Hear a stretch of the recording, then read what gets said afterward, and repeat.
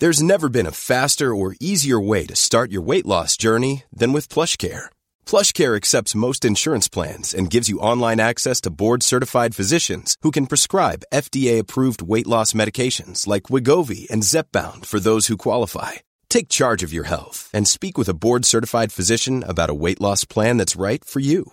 Get started today at plushcare.com/weight loss. That's plushcare.com/weight loss. plushcare.com/weight loss. Ever catch yourself eating the same flavorless dinner 3 days in a row? Dreaming of something better? Well, HelloFresh is your guilt-free dream come true, baby. It's me, Keke Palmer. Let's wake up those taste buds with hot, juicy pecan-crusted chicken or garlic butter shrimp scampi. Hello Fresh. Stop dreaming of all the delicious possibilities and dig in at HelloFresh.com. Let's get this dinner party started.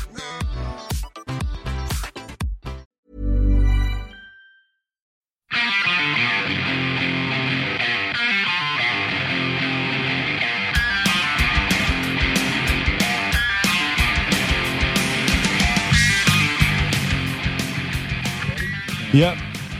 Be Dolan, non-be Dolan. All right. That's the intro right there. That was amazing. Yeah, man. Hello and welcome to Going Off Track. Jonah.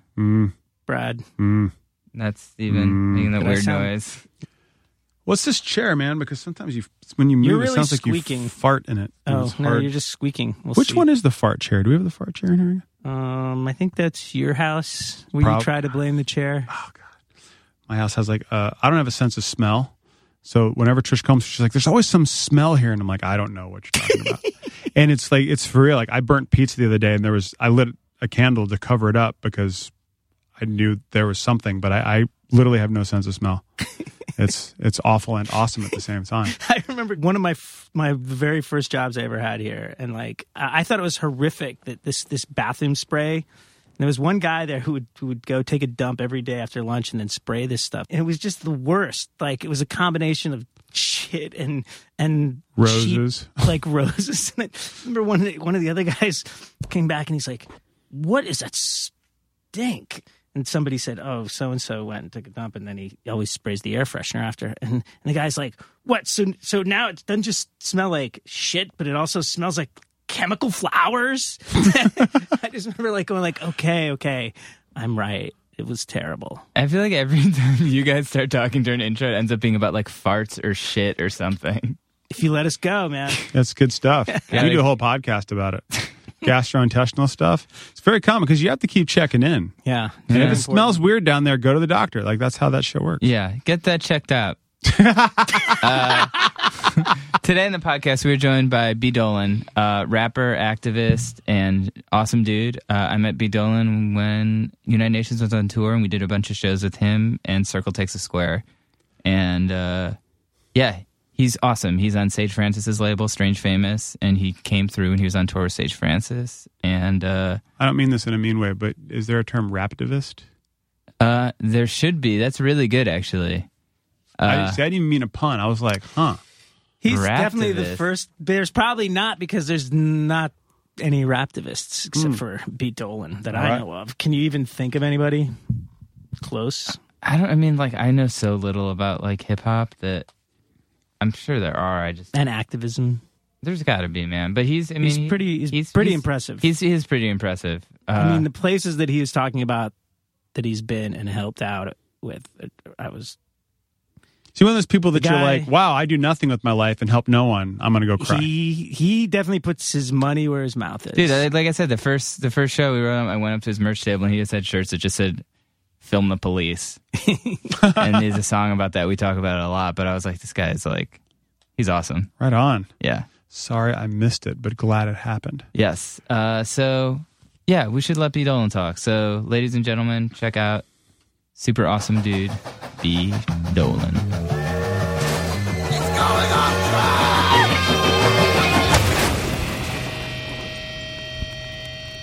Today on Going Off Track, we are joined by B. Dolan. Yeah. What is up? Ain't nothing. Yeah? Yeah. I just took a cab ride here that got my adrenaline up. Yeah, what was it like? It was good. It was like gridlock traffic for the first 5 minutes. I was like, "You think I can make it there by 3, man?" Like just giving him a little challenge. And he was like, "We can do this." And then like as soon as we were out of the gridlock traffic, like I forget sometimes like what New York cabs do. Yeah. And what New York express buses do. I lived here for a while. Oh, really? I worked as a doorman on Park Avenue. I would get Really? yeah. Really? Like for somebody's apartment? Yeah, for like a really, really rich apartment. Like it was. Did you wear an outfit? Yeah, I had to wear an outfit. I had to shave. I had to like. It was like I came here Why did you look down at your chest when you said I had to shave? because it was deep shame still lives inside me that it had to happen. But I grew up in Rhode Island and I started listening to hip hop, and I was 18, and all I knew is like all my favorite rappers came from New York. So I just, as soon as I could leave my parents' house, I just got to New York, and then was broke in New York for a long time. But I started performing here, and was trying to like work out the like middle class existence and independent DIY artist hustle at the same time. And part of that, one of the failed experiments was working as a doorman on at 812 Park Avenue. And yeah, man, I would get out at 11 p.m. and take the Liberty Express bus back to the Bronx. And those dudes on their last shift of the night, like this bleary-eyed driver would just open like it's his last run of the night. Like he's just doing like 90 on these like big giant like accordion buses up the Henry Hudson. Yeah, that's scary. That's wild. It was a fun time. Did you have any crazy doorman stories? Like, what was the weirdest thing like a tenant asked you to do? Well, I was working there on September 11th, and it was actually, as it worked out, it was just a few miles from the World Trade Center. So that like smell was everywhere in the city, that like really chemical, acrid smell that was like in your mouth kind of. And we went to, and immediately after it was this big push for like everybody go back to work, everybody go shopping, everybody, and so we went back to work, and it mostly involves just sitting in this foyer and waiting for millionaires to come and take them upstairs or carry their bags. And then every weekend they go to this place was crazy. It was like every apartment was $10 million to purchase, and then $7,000 a month maintenance fees. And nobody owned just one floor. Most of them owned 2 floors, and it was nobody's only house. They would all leave and go to houses in the Hamptons on the weekend. And their maids would like bring their baggage down to the elevator, and then we'd take their baggage out to the car. And so what was the cross street? Where was this? What neighborhood? Like Lower Park? No, I mean the Central Park was right like. Oh, so you were up? Yeah, you were. Yeah. You were in the upper East Side. Yeah. Like a pizza was like $80. Like everything in the neighborhood was inflated. It's like a whole other weird. I'm listening to you guys. I have no reference points for any of the places you're talking about. I'm like, I don't think I've ever been there. Yeah. I don't think I would be allowed to. Yeah, it's a weird little area over there, but And yeah, this dude, Mr. Cashman, I didn't make that name up. I remember him coming in to the lobby and being like, "It smells in here," and I was just being like, "Yeah, it's the World Trade Center, man." And he's like, "Open the windows," and we're like, the smell is outside. He's like, "We got to get some air in here. Open the windows." So he made us open the windows, and then we just sat in that for the rest of the afternoon. And then he comes down, and like his maid hadn't brought the bags down, and he was like, has Gloria brought the bags down? I was like, no, not yet, sir. He says, "We have to get back to normal." Oh, shit. So I just stormed out. Wow. That was one of many. But that's a good line. Yeah, they were funny, man. They were like, I think the West Side, the Upper West Side has like the new money, and the Upper East Side has like the old money. Yeah. And like the doorman hustle is like you want to work on the West Side because new money is like tipping all over the place, but old money has no concept of what money even is. No. So like I'm constantly, I'd be taking pizza men down in the service elevator, and they'd just be like cursing, like furious, like looking at like a $2 tip. Like what do these people think, And it was so a trip, true, man. It was crazy. It was, but at the same time, there were like really high rates among those people, like some of the most unhappy, miserable people I've ever met in my whole life. Like really, and I knew a woman who was working for the UN. She was working on women's rights in Kenya. And she had a friend who was doing a thesis, and she was telling me about it, and she was just talking about the parallels from a women's rights perspective. They were talking about the wives of these like billionaires who have elevated rates of suicide and depression and abuse, of substance abuse rather, because like their lives just have no meaning. Their job is to personify their husband's wealth. Like like you just see them come in and out every day with a new bag from Saks Fifth Avenue and it's like about whatever party they're going to tonight and that stuff. But they have no concept of money. They've never worked. They've never felt like the self-worth that comes from like earning your keep and stuff. Like they're not doing that well either, like emotionally in their lives. Like they're not. Well, yeah, they're in. Yeah, I remember when I was a little kid, we're pretty young, that I remember thinking like, I'm really glad that I wasn't born rich, because if I ever do get rich, I'll appreciate it. Yeah. But I'm still working on it. Yeah. There were a few cool people even in that then building. I could understand that, like, if you're born into that world, there's not really anywhere to go but down, Yeah, right. And so, there were a couple. And like, you'd find it out eventually. Like the people that were decent to you and that were nice and like acted like humans to you for the 10 minutes they were in the elevator with you, you'd eventually find out like, oh, that dude made his own money. Right. Like they were always the people that had made their own, had come from nothing, and those people still had like perspective. But there was this like little rich kid named Paxton who lived on the 12th floor there was like this courtyard, and he used to just throw food out of his window just to watch us pick it up. Like Paxton, man, he's like a villain. Like everybody was like a cliche, like a silly, like it was like a movie. Yeah, he's for sure a banker now. Yeah, definitely. He's got to be. Were you rapping while you were doing this job? Yeah, I was performing. I was part of the time I was homeless while I was doing that job. I was like sleeping on people's couches and then cleaning up and like going to work and then leaving work at 11 p.m. smoking weed in like phone booths and then getting on the express bus. That probably increased the terror of the express buses. Yeah. In retrospect, yeah. But yeah, no, I was trying to make it happen. I was performing at the Nuyorican Poets Cafe. That's where I like kind of first stepped on stage, and mostly involved in like slam at that time. And I didn't know how anything worked. Like I was performing down there, and they were filming the pilots for Def Poetry Jam. So somebody came up to me with a card that said, and they were like, Def Jam, and we want to invite you to perform at this private arts gallery.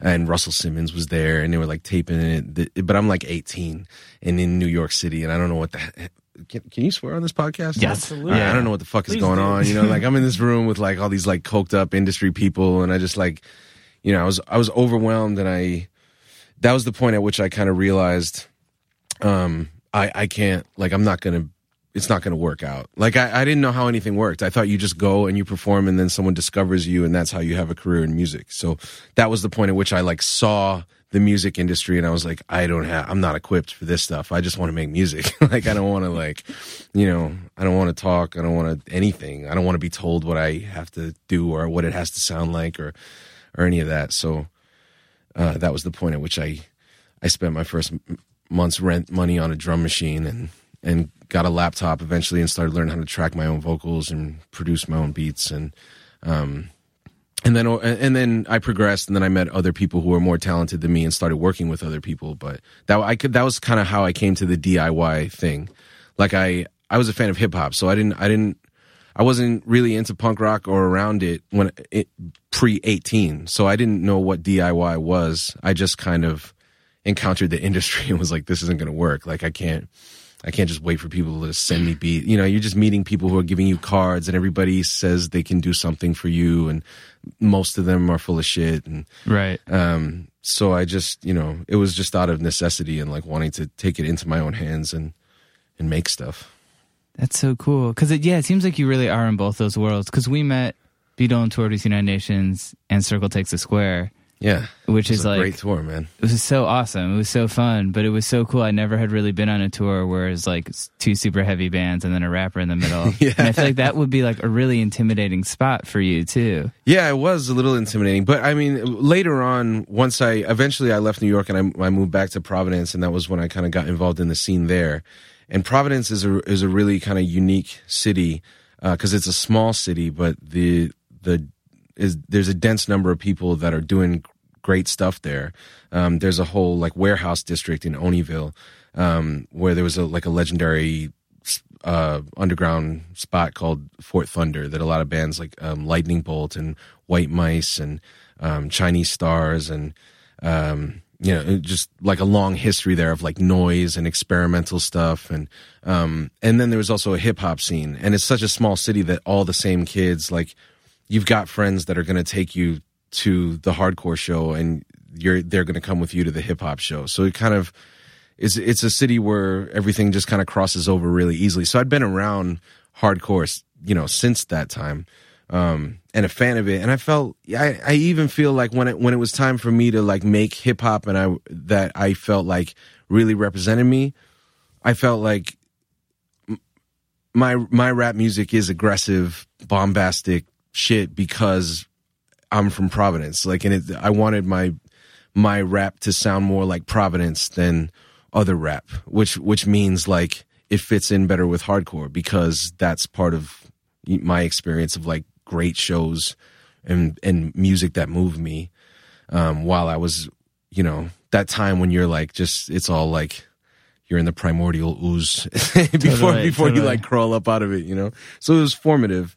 I was formed by elements of hardcore, I guess is what I'm saying. So it didn't feel that strange to me.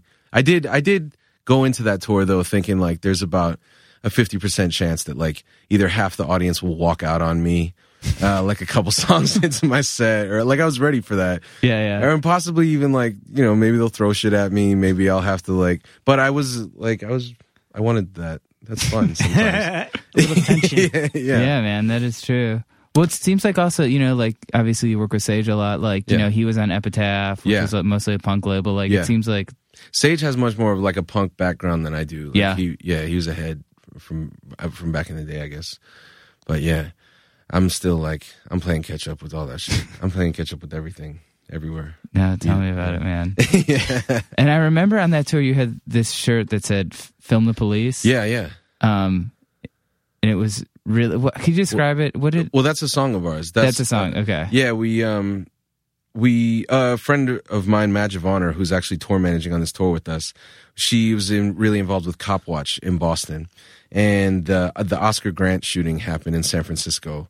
And when that happened, the Unarmed Man was shot by the BART Transit Police in San Francisco, and it happened in a subway station, and all these people had their cell phones out and videotaped it.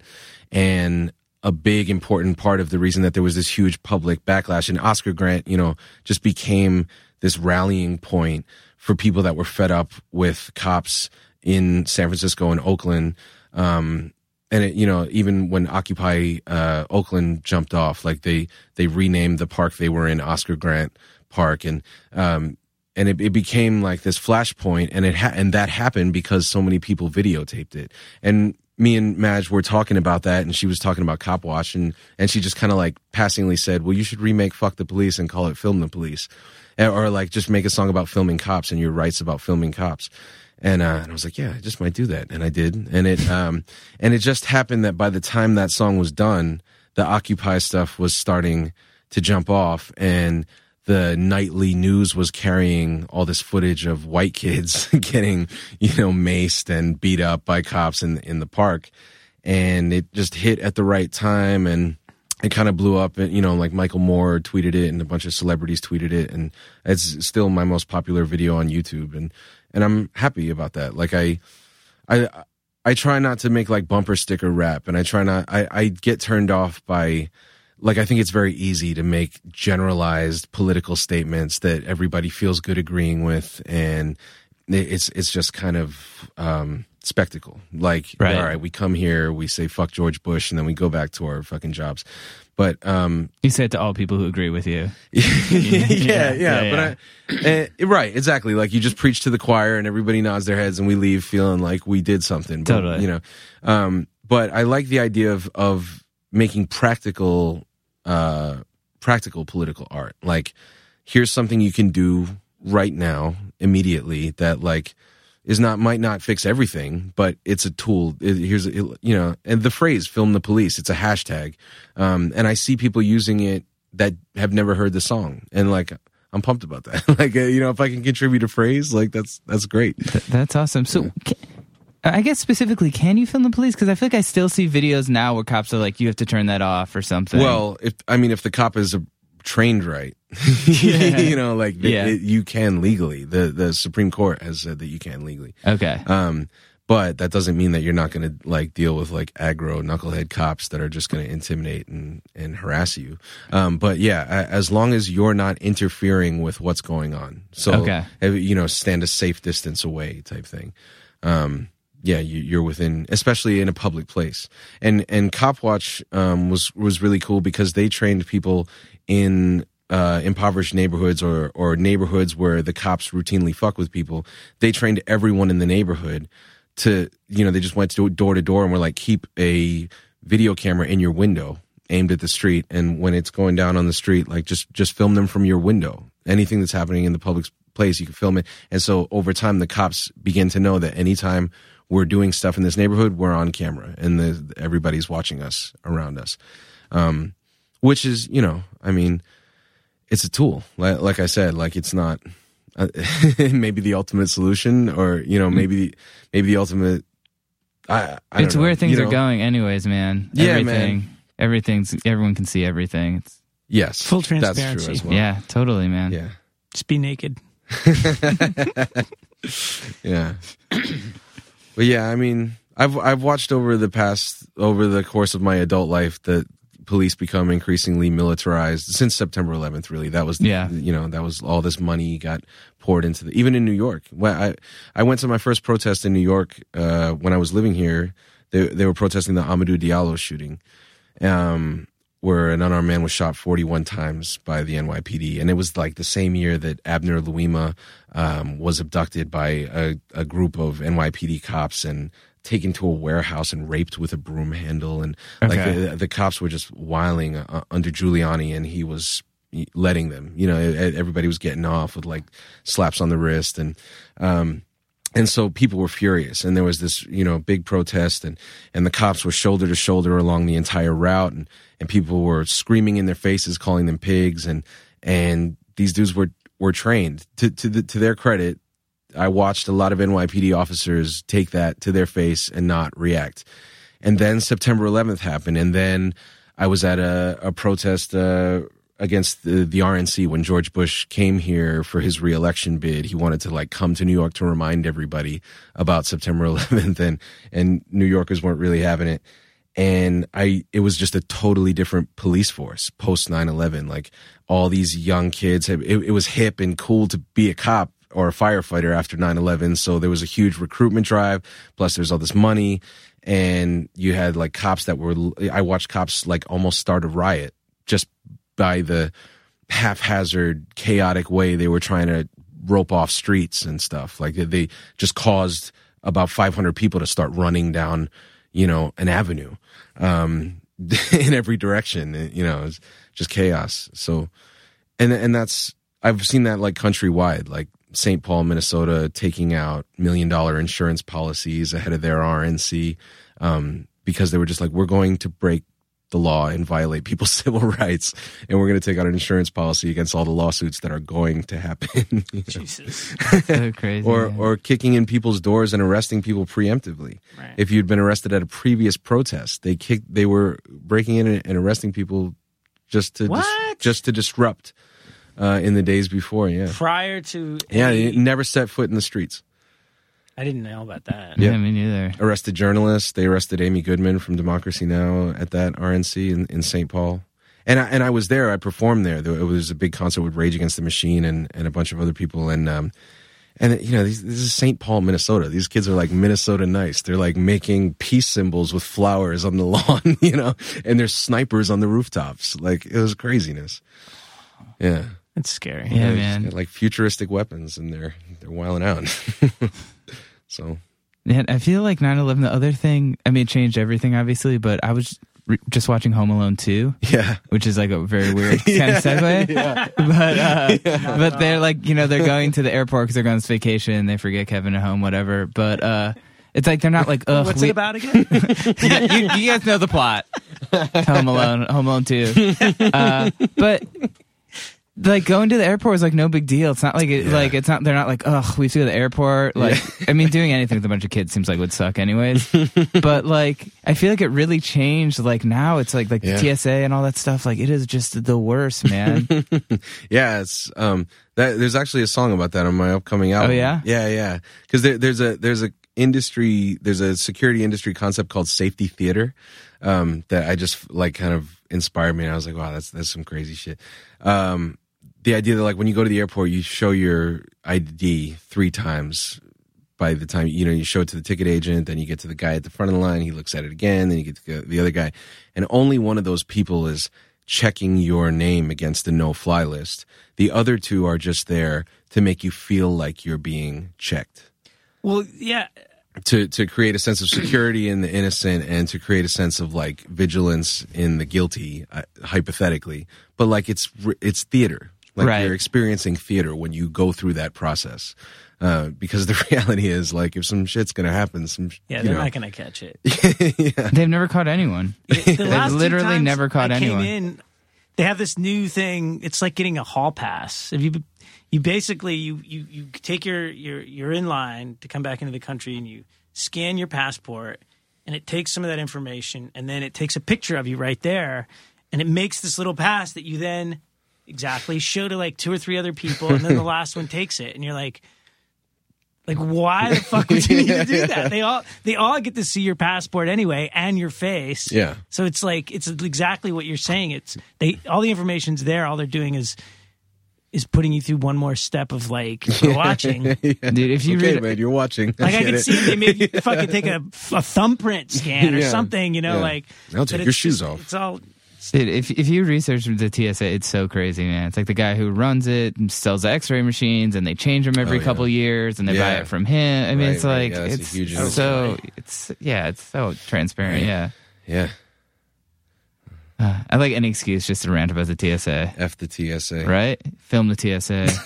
That's a tough one. Yeah, I don't know if you can do that. I don't think you can. Well, actually, I know you can, because we made this song. We were talking about the video, and we were like looking into filming in airports. But yeah, it's pretty pretty hard. It's not really happening. I had a pretty good hip hop joke the other day. Oh, you Yeah. might have seen it. We're friends on Twitter. What was the hip-hop I thought that joke? would give me some cred. So you heard Beats got sold to Apple? Yeah. So I'm sorry. Should I? Yeah. No, All right. Is that it? Am I not Is the doing joke? my part? Am I No. doing my part? Listen, Okay. you sound as excited as you should be for this punchline. It was. I heard Dre's new single is going to be nothing but a 5G thing. Hey yo.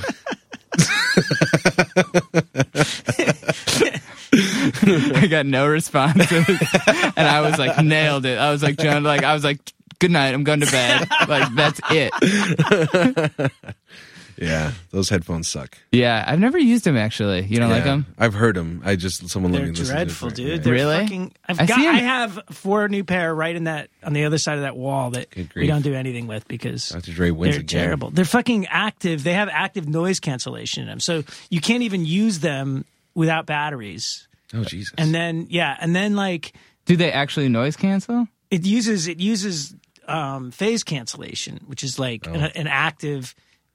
I won't get into it. I will Get into it, man. It basically, they have little microphones, and the microphones sample the exterior noise, And that does- flip the phase on it, Right. and then Crazy. pump it back into the signal. Yeah. It kind of works for certain frequencies, but like for people like me who have sensitive hearing, it fucking, or maybe anybody, it makes me crazy. It gives me like headaches because I can hear, like, if there's no signal coming through, I hear like it feels like there's like pressure on my ears. It's because it's this out of phase thing that it's doing to like certain frequencies. MK Ultra, man.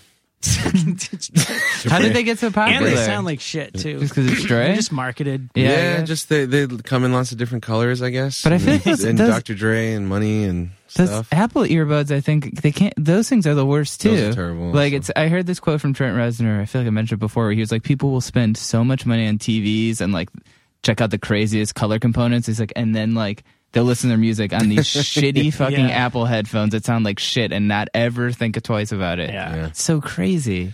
Yeah, I heard someone said something that like Apple acquired that because of a streaming. There's some streaming component to Beats. There's- like I heard speculation that it wasn't about the headphones. It was actually Oh. about they wanted the streaming component so they could compete with Spotify. Yeah, maybe. the company's got a. Yeah, that's right. They started like Slug a, said that. I don't want to just rip Interesting. off his theory. and they want to keep it as a separate company because they don't want it to compete with iTunes. So it may Oh, I stay see. as like Beats Music, but they'll just own it. Dude, you know what's crazy about Slug? I met him when I was working on Warped Tour about 10 years ago, and his merch guy was POS, Steph. Yeah, And it's Yeah. so crazy that that's he's how like, we get in the game. I was Sage's merch guy in 2005. really? Yeah. That's so incredible. I remember him being like, I'm a rapper too. I was like, oh, cool. And like one day he got to perform, was so Yeah. excited. Yeah, man. Yeah, those are the homies, the Rhyme Sayers homies from Minneapolis. We're gonna be out there in like a week, I think. Oh, nice. Looking forward to seeing all those guys. So how did you hook up with Sage? You see, I met Sage when I was leaving New York. I talked to Bob Holman at the New Eurekan Poets Cafe, and I was like, I'm going to Providence. And he was like, go find Sage Francis. He's the only poet in Rhode Island. And I was like, all right. And it was after September 11th, and that was the beginning of me wanting to get involved in some kind of like social justice work, because I guess in a lot of ways it kind of like radicalized me experiencing that and living through that. And it kind of, I had been reading, about things like the CIA and, I listened to Public Enemy and Rage Against the Machine and stuff. Rage Against the Machine, I remember they had like that Evil Empire album. And when you opened it, there was like this just picture of a pile of books. And I read and found like a bunch of those books, and that was kind of like my early political education and stuff, and then like Public Enemy songs and stuff. And so, but these things were like abstract concepts to me. Like I understood my experience growing up in like broke white trash New England, but like actually seeing like worldwide conflict happen in the city where I was living was like really, really shook me up. And so I was trying to just do something. And I had this idea that I was going to go into high schools and perform. And then we were going to, because that was what I did. Like I wasn't, I wasn't really suited for anything else. So I for a couple of years, we had a program called Open the Mics where we would go into high schools, perform, and then work with students and teachers to create like a club within the school that would just become like a little haven for like creative kids to come be with someone who was like them, like just a little space where you could like read the poem you wrote or play the song you wrote or just do your thing and be a weirdo, like just collect the weirdos, and because when I saw the September 11th, when I saw it going down, for some reason, the way I immediately interpret it was like on a human level of like, what does it take to hijack a plane, fly it into a building and kill yourself and all these other people in the name of religion. And then I thought about, I saw the war starting, and I thought about all the American troops that were going to go over and do basically the same thing in Afghanistan. And I just interpreted it, or what struck me about it was that people on both sides just had no value of themselves and had no, you've got to really not think much of yourself if you're willing to just become someone else's weapon or just like a bullet in someone else's gun. And so that was what I wanted to do. I wanted to like get kids at a formative age and just like let them know that like you have value. These things you're thinking are worth something. And so that's what I was doing. And I contacted Sage via email and I told him about this idea. And he was like, don't take me into high schools, man.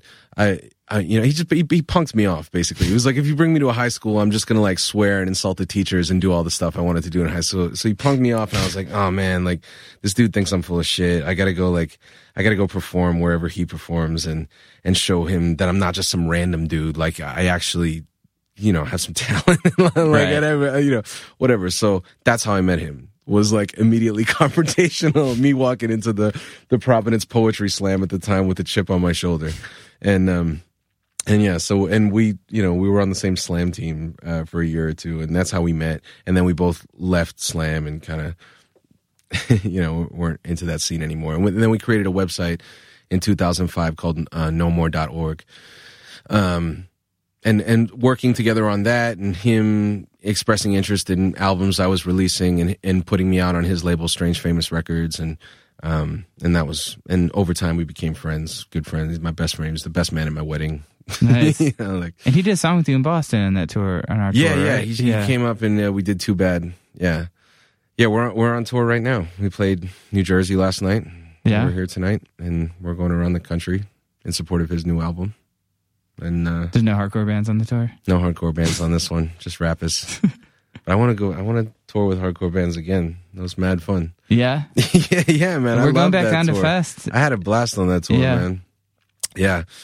Yeah, it was really a lot of fun for me because, like, when it's all, I imagine it's kind of the same in hardcore. When it's all your genre on the bill, the like cliches of the genre can become really tiresome, and like how to make a hardcore audience respond, and they expect a certain set of things from you, and you give it to them, and that's a good show. But like when you're doing that over 100 times a year, you get a little jaded, like one show just becomes just like the next show. I'm not speaking for you in terms of hardcore. I'm telling you what my experience is in hip hop. Like I say, put your hands in the air, you put your hands in the air. I say ho, you say ho, and like we've all had fun. But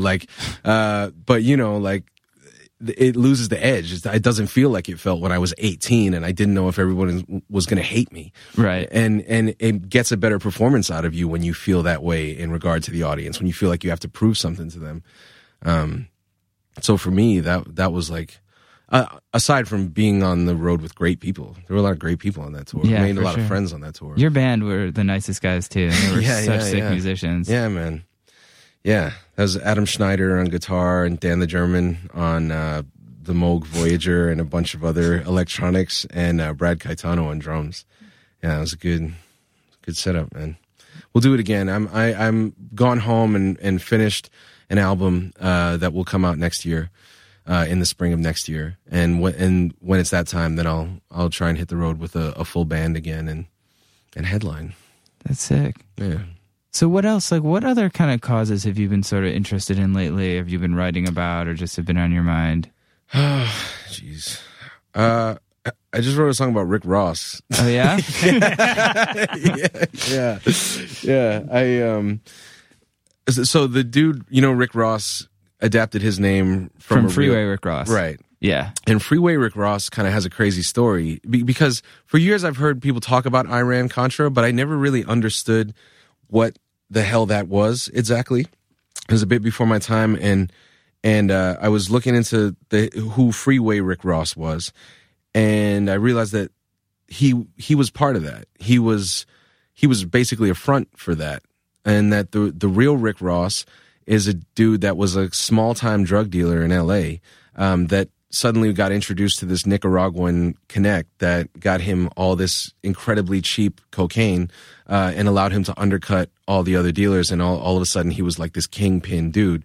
And the streets, just remember the name like Rick Ross. Rick Ross was the dude, man. But Rick Ross was a patsy, really. Like he was someone that the CIA used to funnel cocaine into poor neighborhoods. And in exchange, that money went to the Contras, who were fighting a war that the U.S. Congress had forbidden the U.S. to fund. So they said, the Congress had said, we're not funding this war. The CIA still wanted to fund it. So this was how they went about doing it. It was like, what do you have? You have cocaine. Well, we can get you money for that cocaine. And later, then guns came into the mix, and they were selling like bazookas to Crips in South Central. So it was just this really, really crazy. So I've just been reading about that, and it's kind of ill because it's like the same story. It's crazy from the perspective of Freeway Rick Ross. Like, you're a small time drug dealer. you're broke. Someone comes to you and says, like, here's how you can get all the money in the whole world. And you buy into that bullshit and you go for the ride. And then when they don't need you anymore, you take the fall. You go to jail for 13 years and you sit in a cell and rot. And then you come out and there's a guy named Rick Ross on the radio selling that same bullshit fantasy that got you locked up. And you can't do anything about it. He went to court to try and like get his name back from the dude. And they were like, you know, that it was, you know, Rick Ross, the rapper, gets away with it as like a tribute or something. But the real Rick Ross regrets what he did, wants to like make it up to the communities that he fucked over and try and get right with himself, I imagine. And like, to, you know, it's I mean, even outside of politics, it's just an incredible story about identity or totally like a trap that we keep falling into. I've listened to some podcasts. Rick Ross has been on Freeway Rick Ross on Joe Rogan's podcast a couple times. And right. His stories are just like, it's so crazy, man.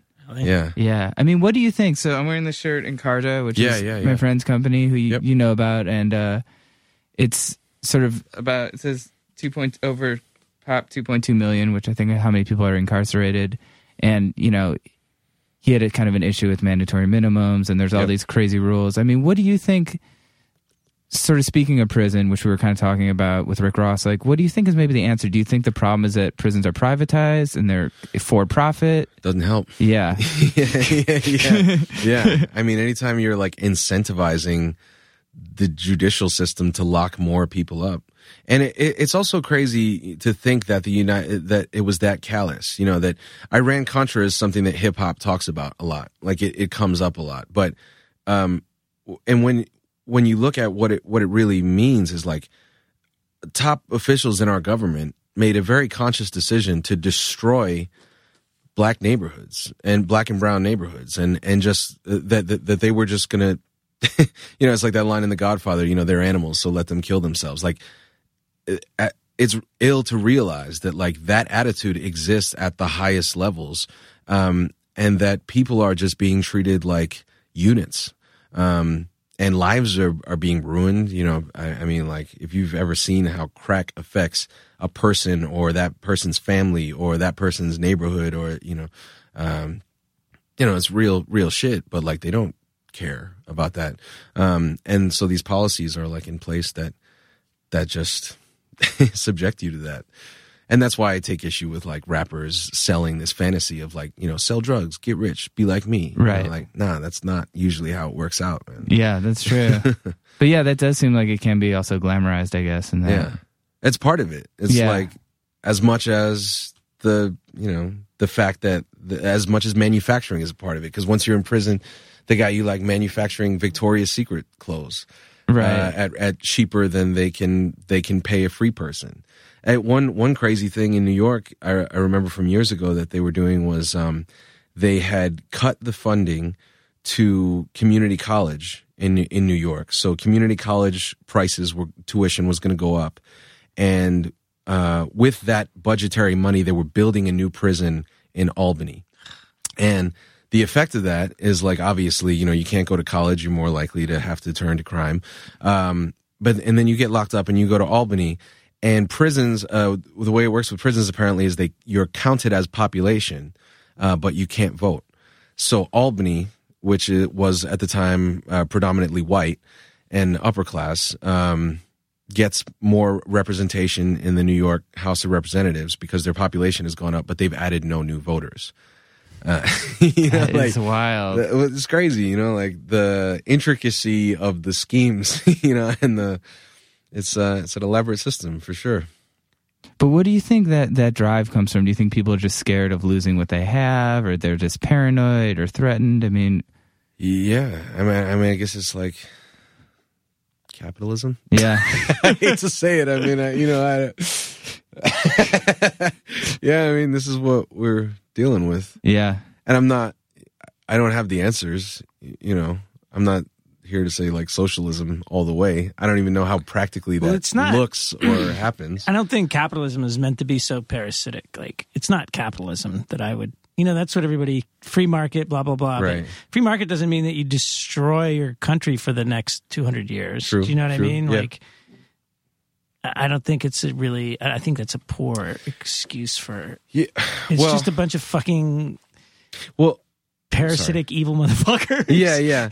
Well, you're right. I say capitalism, but it's like this our modern American capitalism specifically. Like there's a really great documentary called "The Century of the Self" that talks about Bernays, who was related to Freud. There was a fear at one time that Americans were just going to have everything they needed, and the stock market, the economy would collapse. Like we'd have all the clothes we need, we'd have all the cars we need, and then like people aren't going to buy shit anymore. Like you've got everything you need, and so the solution to that was when the moment that psychology was introduced into our commercial system, and the person who introduced the idea that like don't sell them a car, sell them being a better father. And with this car, you'll be a better father. With this trip to Disney World, you'll be a tighter family unit. With this, sneaker, you'll find girls. With this, right. And the effect of us being marketed to from the minute we're born. This is a fairly new thing, in American history, and that the generations that grew up like that then fell in love with Ronald Reagan, and Margaret Thatcher, who were pushing this individualism, this kind of like immediate gratification government system of like, you don't want to pay taxes, you don't have to pay taxes. Well, like keep your money, like, all this very like feel good, me centric stuff. And I even see it in terms of people, what we were talking about with like, we all feel good, we preach to the choir and we leave. Like kids want to be consumers of Revolution even. Like they want to like buy our CD and now you've bought Revolution. Well, that's not really how that works. But like if you try and get them to like put in hours of volunteering, that's some whole other shit. Like they don't want to do that. They want to like wear the t-shirt. Right. And how that affects us. So we are like a very self-centered version of capitalism for sure. And that maybe more than capitalism as an abstract economic system has to do with the decisions we've made and the point we've come to. Yeah, I'm not an economist, but I just can't believe that. I'm a rapper. I don't even know what I can't do. believe that there's a definition of capitalism that it's so destructive to its host. Yeah. Yeah, I mean, I've seen companies that are, because you're right, like if you're really looking out for yourself, then you need to look out for yourself today and also next year. Right. And companies that treat their workers better and get better work out of them. Like it's good capitalism to be ethical many times. Yeah. I think it's just, you have to have a bigger picture, I guess, kind of view, and that's hard when you have stockholders and people. Right, and a constant pressure to show a profit ahead of your competitor. I have a constant pressure on myself to show a profit. And it's not happening through this podcast. But respect. But you're becoming a better person. But I'm becoming a better person by talking to you guys, I think, which is an investment in myself. And I'm learning a lot today. Yes. Actually, Word up. I'm learning once again how little I actually know. Yes, it's true. Kind of what we do here every week. It's true. So you're working on a new album now? Yeah, I am just putting the finishing. I wanted to finish it before I left for tour, but we didn't quite make it. But I think it'll be done in the first couple weeks of July when we get back. I've been working on it for 4 years. Oh wow! Yeah, it's never taken me this long to make an album since my first one. But I wanted to really. I mentioned that I bought a drum machine and started tracking my own vocals back in the day, and I've kind of always continued producing on the side. I met producers who were much more talented than I was, like Buddy Peace and Alias, who made my past 4 albums. And there's a lot of different producers I've worked with, but I've continued to develop my own production stuff and learn from them as I work with them and watch them and stuff. And I'm just kind of now at the point where I've been able to self-produce an album. So I could never do that before, and it gave me all this creative control, and now I have a little bit of a name as B. Dolan, so people respond to my emails. That's nice. And so I'm trying to use that juice to make the album I always wanted to make. I was listening to Aquemini by Outkast, and Stankonia by Outkast when I was living here in New York. Actually, that was my shit, and I loved those albums. And for years, I would show those albums to the people I was working with when I was trying to figure it all out, and I would be like, "What is this? Like, how do you get this sound?" And they were like, "That's a live piano, man. That's not a sample. That's just a live piano." And you know, so I just over time, like I developed skills, but now I'm at the point where like I can get a great piano player, and I've got a great engineer who can record that piano player, and I've got enough musical skill to like indicate at least or communicate and show what I want. So it's been a really convoluted process that's involved like pre-production in my home studio and then taking it into a bigger studio. And like what started as a guitar sample, we bring in a guitarist, we find a tone, we record, you know, we expand on that riff. And so I've just been like playing with music and producing more than ever, which has been a whole process of its own, but it's been really gratifying. And I've been able to work with a whole lot of people, like Kathleen from Circle Takes the Square is on a song. No way. And yeah. That's so cool. And just friends, like musical friends who are dope, who I'm working on something and there's a chorus and I can hear her singing it. I just like send it off to them and it comes back and it's great. And, you know, so it's been it's maybe been the most creatively fulfilling album I've ever made. I've had a lot of fun making it, and I think it sounds great.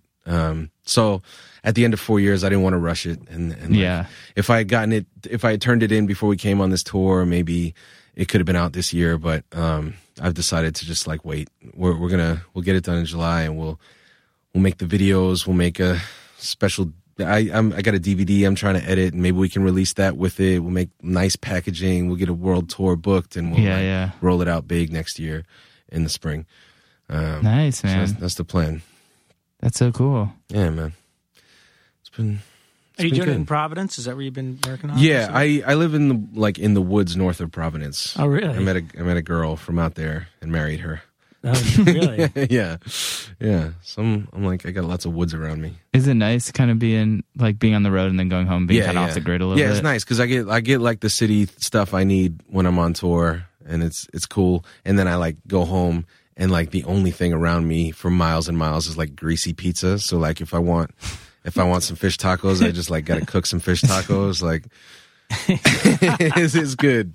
It's good, man. And yet when you do want civilization, it's a quick hop to Boston or Providence. Yeah. And I'm always like, even when I'm not like doing world tour or whatever the hell, like long tours, I'm do like spot dates and stuff continuously to pay my mortgage. So I get to like be in St. Louis or, you know, be in Austin for a couple days or, you know, so I get out.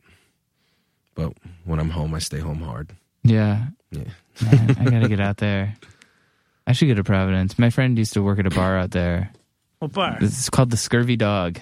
I think I've heard of it. I don't know if I've ever been in it. Providence. I think he got fired for stabbing someone.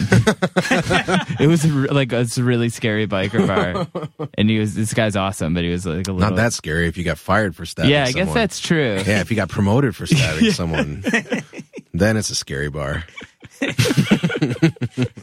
But yeah, I forget. That's so awesome. Yeah, all those skin graft bands are so great. I always forget that it's from Providence. It's so close. Yeah, there's a lot in New England. Even Lowell, Massachusetts has like a really active like noise scene. Really? Yeah. I didn't know that. Yeah. We're buried under snow for about half the year. So we are bitter, sarcastic people with a lot of time to work in the dark and in our basements. And we just come out with this like grinding, abrasive music. That's amazing. Are there any of those elements on the new record at all? Yeah, for sure. Yeah? Yeah. Yep. It's very like bombastic stuff. A lot of, I don't even know. It's hard for me to talk too generally about it because a lot of the songs are still kind of like open on the table and need a little arrangement or a few tweaks here and there. But I feel like it's a really well-rounded record. But I listen to everything as part of my job. Like, especially that's what I love about hip hop, is that like it forces me to check out like Tuvan throat singing records and like or just obscure stuff or strange stuff or Folkways recordings from the Smithsonian or I have an excuse to be digging in any genre, and it's kept me active and learning. That's awesome. And you're at the hardest stage of the record now, I think, too, where like you have to finally be like, okay, it's done. I'm not going to touch this anymore. Yeah. Especially now with technology, especially when it's like kind of your thing. Like it's impossible to ever stop. I have so many tracks named Final. Yeah. Like I'm in the bad habit of like naming something like Rats Get Fat, Final Vocal. And then like I've got like 10 of them. Like Final Vocal 1, Final Vocal 2, that's Final so Vocal Fuck You. frustrating. Like the word like fuck you starts being part of the file name. That's pretty good. Yeah, just burn my hard drives if I die. No, don't look in there. It's I mean, it's an old. I mean, you probably heard it, but the old adage is that a record's never done. You just run out of money or time. Yeah. Yeah. Like Yep. it's a pretty famous saying, but it's totally true. Yeah. Yeah, I mean, I like marinating on stuff. I read a book about Rick Rubin, who's obviously, he's probably one of everybody's favorite producers, no matter what genre you mess with. But like, I think it was Metallica. He was tasked with reviving Metallica on one of those records, and like, it's not only the process, his listening process not only involves like listening for the great songs, but also like listening for the great performances of those songs. And a lot of times that doesn't happen until you've toured with the song. Because like, I'm sure you know that after you've done enough shows with the song, you know, if you recorded it at the end of that process instead of the beginning, right, it would sound a lot better, you know, because you find like how it fits within you kind of, and you get comfortable in its skin or whatever. And so I've gotten to do some of that, like with this stuff, like just do these things live a few times and then go back and do a final vocal take. Yeah, that's huge. I mean, even little things that you wouldn't, tempo and things that you can fucking like just work on forever in the studio. Like they become really apparent on stage. Yeah, and you lose yourself also in the studio. Like you completely lose. That's probably a whole other thing. But yeah. Very easily. Yeah. But I'm happy.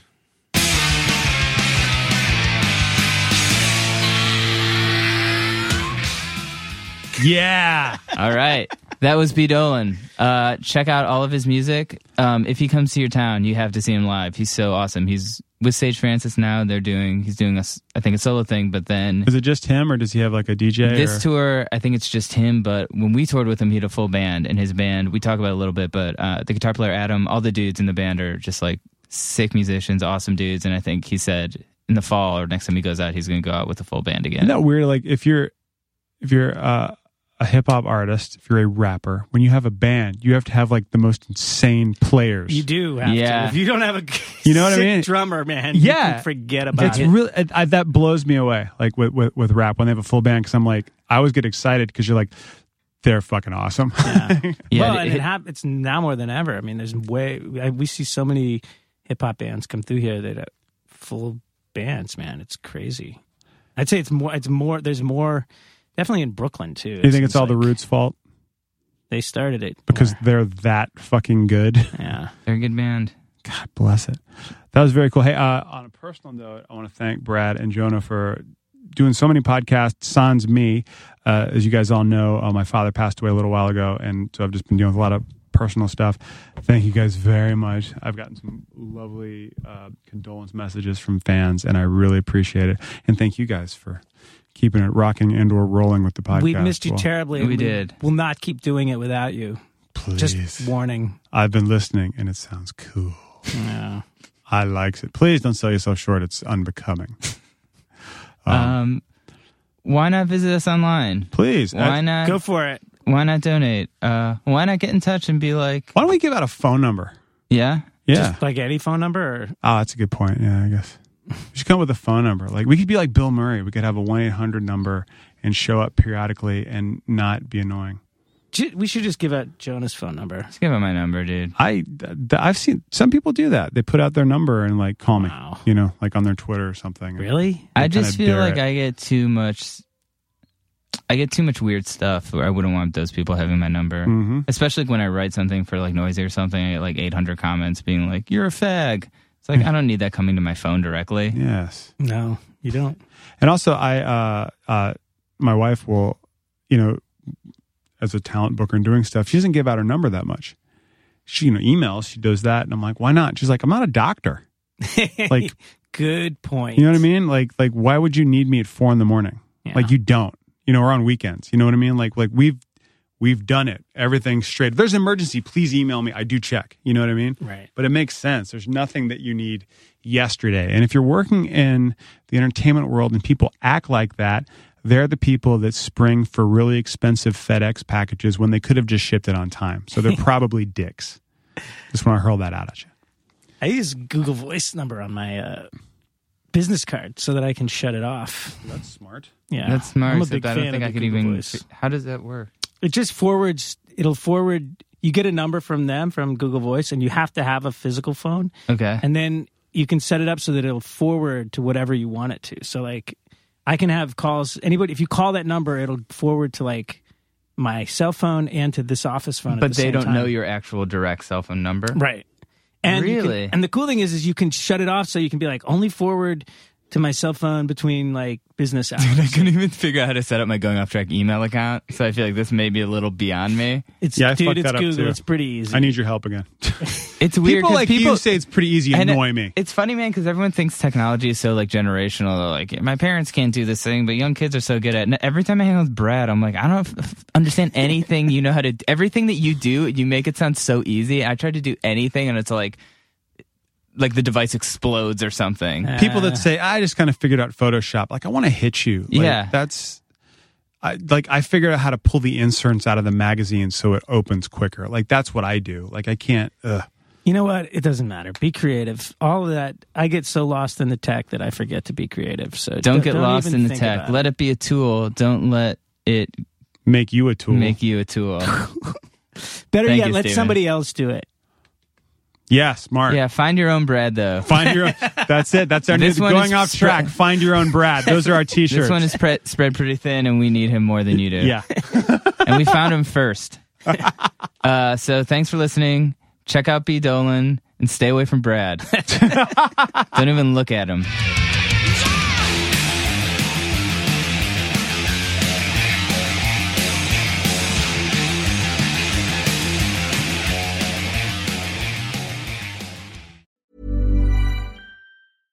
Imagine the softest sheets you've ever felt. Now imagine them getting even softer over time. That's what you'll feel with Boll & Branch's organic cotton sheets. In a recent customer survey, 96% replied that Boll & Branch sheets get softer with every wash. Start getting your best night's sleep in these sheets that get softer and softer for years to come. Try their sheets with a 30-night guarantee. Plus, get 15% off your first order at bollandbranch.com. Code BUTTERY. Exclusions apply. See site for details. Ever catch yourself eating the same flavorless dinner 3 days in a row? Dreaming of something better? Well, HelloFresh is your guilt-free dream come true, baby. It's me, Keke Palmer. Let's wake up those taste buds with hot, juicy pecan-crusted chicken or garlic butter shrimp scampi. Hello Fresh. Stop dreaming of all the delicious possibilities and dig in at HelloFresh.com. Let's get this dinner party started. Planning for your next trip? Elevate your travel style with Quince. Quince has all the jet-setting essentials you'll want for your next getaway, like European linen, premium luggage options, buttery soft Italian leather bags, and so much more. And is all priced at 50 to 80% less than similar brands. Plus, Quince only works with factories that use safe and ethical manufacturing practices. Pack your bags with high-quality essentials you'll be wearing for vacations to come with Quince. Go to quince.com/pack for free shipping and 365-day returns.